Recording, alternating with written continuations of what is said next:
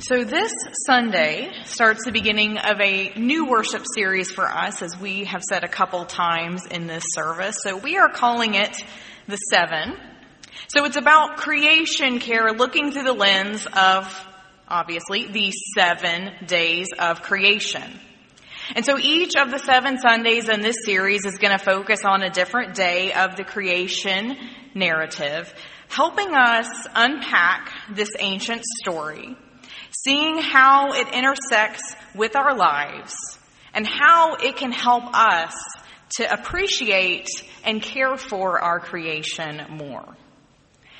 And so for me, God's creation and nature brings calm and connection in my busy life. Because for me, like for many of us, my life can be a little chaotic. Yeah, so I see some residents out there.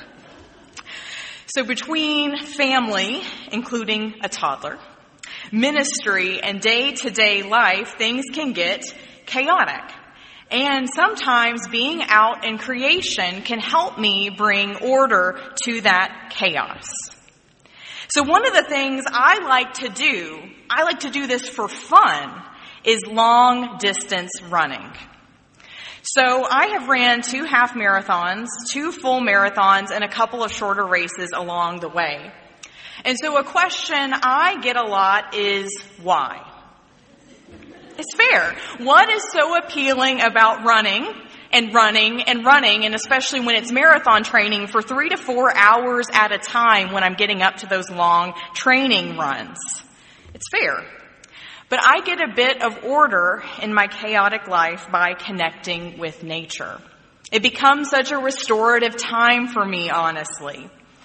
And even though now being a parent, it's harder to get away for long training runs these days, I find it is all the more needed. When I'm out there in nature, there's no emails, no phone calls, nobody needs me for anything. It's just me and God out in nature. So these photos that Sean has been cycling through for us, these are all taken out on long runs that I did at Circle B Bar Reserve right here in Polk County. And so for me, spending time out in nature is grounding. It helps bring me back to the Creator. It helps me connect to creation. It helps bring order to the chaos of my day-to-day life. It becomes this shining light, this bright spot, a time of joy that I can cling to. So our modern lives can be chaotic. We can find ourselves going through a lot of hardship and trials and struggles. But the good news is we are not alone in this. In fact, we can find a lot of solidarity when we understand where this original creation narrative that we read in Genesis, where it came from and why it was written, who it was originally written to. So the narrative that we traditionally read in Genesis 1, because if you open the book of Genesis, you see there's actually 2 creation narratives, 2 different ways the story is told. There's a story in Genesis 1 that is poetic, and there's a story in Genesis 2 that goes into the Garden of Eden, written by a completely different author, but we're focusing on the story in Genesis 1 in this series. And so the story in Genesis 1 was written by religious leaders to the nation of Israel when they found themselves in exile. They were being held absolutely captive by the nation of Babylon. And so the Babylonians were lording over them, and they were telling them all sorts of lies, all in the name of ordering the world where the Babylonians were on top and they had all the power and control. They were trying to tell the Israelites that their God was dead, that their God was not in control, that they, the powerful Babylonians, were. And so of all the ways, how did the religious leaders of that day encourage the Israelites in their faith? How did they remind them of the power and the majesty of God? What was the image that reminded them of God's care for the world, that God brings order to the chaos, that God brings light out of very dark times? Creation. Creation was the story that reminded them who God was. Creation became this image that surrounded them and reminded them of their connection to their Creator God. When they saw the goodness that was in creation, the power that was in creation, they were encouraged that the goodness of God would in fact win in the end, despite the difficult things they were going through right now. From Genesis chapter 1, beginning in verse 1, and I'll be reading out of the CEV translation today. When God began to create the heavens and the earth was without shape or form. It was dark over the deep sea, and God's wind swept over the waters. God said, "Let there be light," and so light appeared. God saw how good the light was. God separated the light from the darkness, and God named the light day and the darkness night. There was evening and there was morning, the first day. So of course, this seems like a short and a simple set of little verses here with a straightforward premise. Our Creator God began to create, spoke light into existence, and that was day one of creation, the end. But there is actually so much more for us to unpack here. So scholars have talked and debated on how do we translate this first phrase in verse 1. Some translations decide to say, "in the beginning." And here in the CEV translation, which I often use, it says, "when God began to create." And so the reason why we see all these different turns of phrase in the English is because theologically, what the original text is trying to convey here is that our Creator God has this ongoing relationship with creation. We're emphasizing here that God did not just create the world, call it good, and walk away to leave it on its own forever. God continues to care about this world that God created. God continues to work in this creation that God created. God continues to care about the future and the well-being of creation. And so while God is creating this world that's distinct and separate with its own free will and choices, God is still involved. God still cares. God is still here. And then we have this beautiful image of the Spirit of God sweeping over the dark waters. And so when we look at that, we think this is some strange symbolism. And we might spend a lot of time wondering how literally the world could be formless and yet have dark waters at the same time, which is fair for us to think. But the dark waters were such an important symbol. So the original creation narrative, some scholars call it a liturgy. And that's because it's set up to be a poem after all. And so that's why this poetic image language is so important. So for people in that day and age, as for these original Israelites in exile, the water, the ocean, was something to be feared. And that's not hard for us to think about. As Floridians, we have firsthand experience with waters being a powerful and a deadly force that cannot be taken lightly. So for them, these dark waters represented chaos. They represented fear. They represented destruction. Perhaps they even reminded them of the own chaos they experienced in their lives, their own fears, maybe even their own oppression. And yet, they saw that the Spirit of God was over the waters, swept over the waters. It was over the chaos, over the fear, over the oppression. And that God had the power to speak light into existence in order to bring order to the chaos.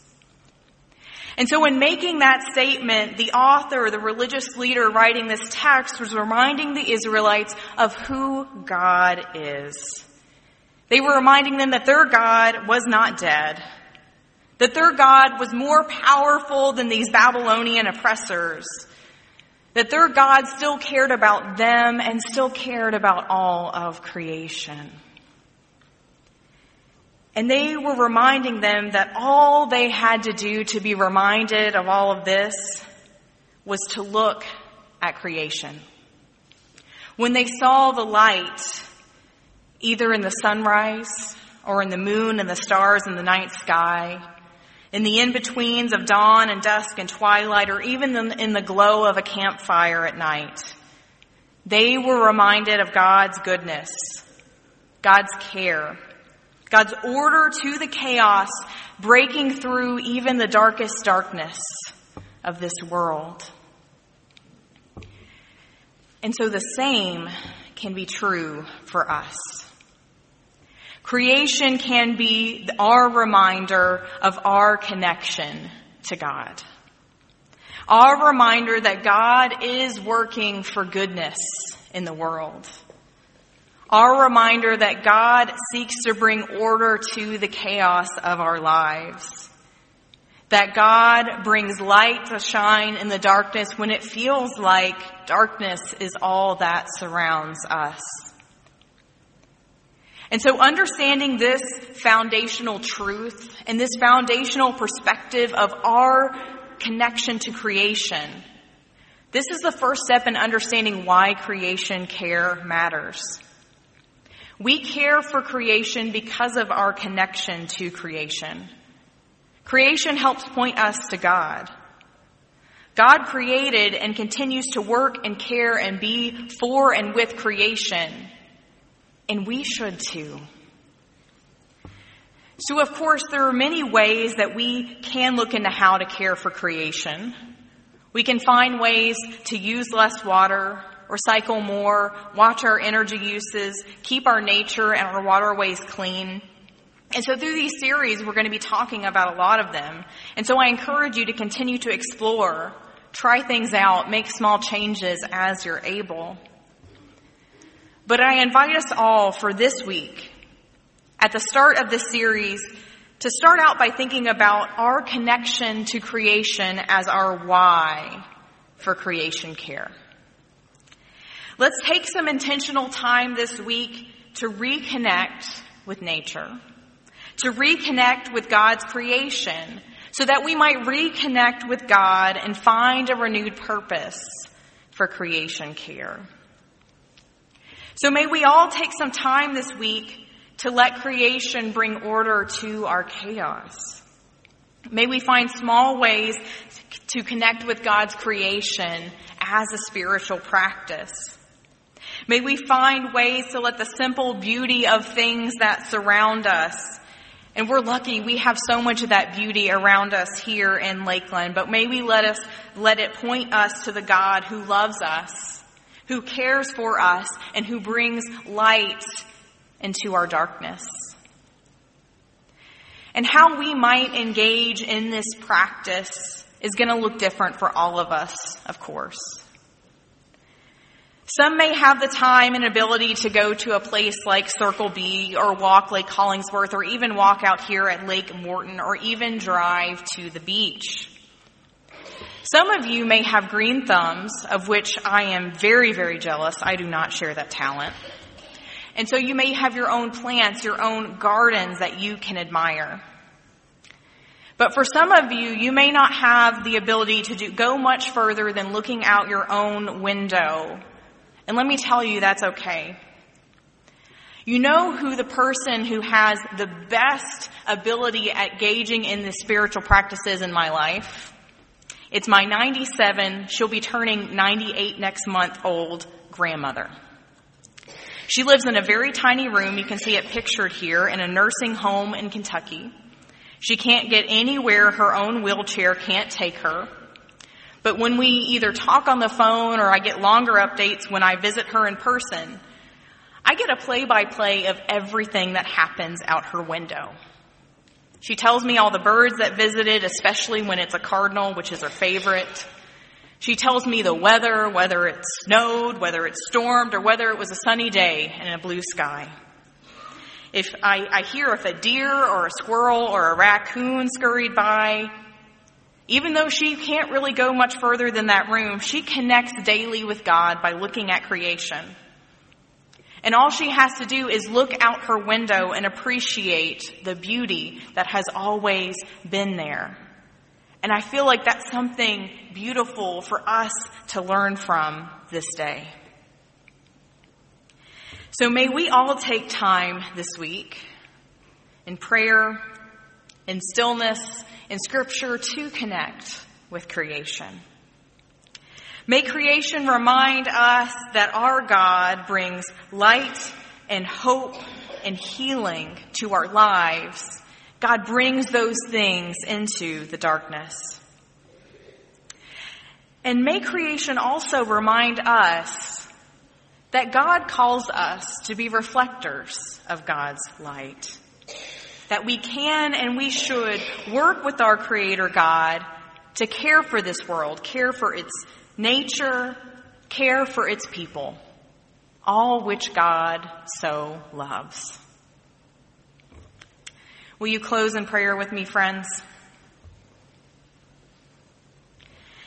God, as in this moment we still ourselves, seeking to find order in the chaos of our lives, may we be reminded that your Spirit swept across the dark, chaotic waters and brought light and peace.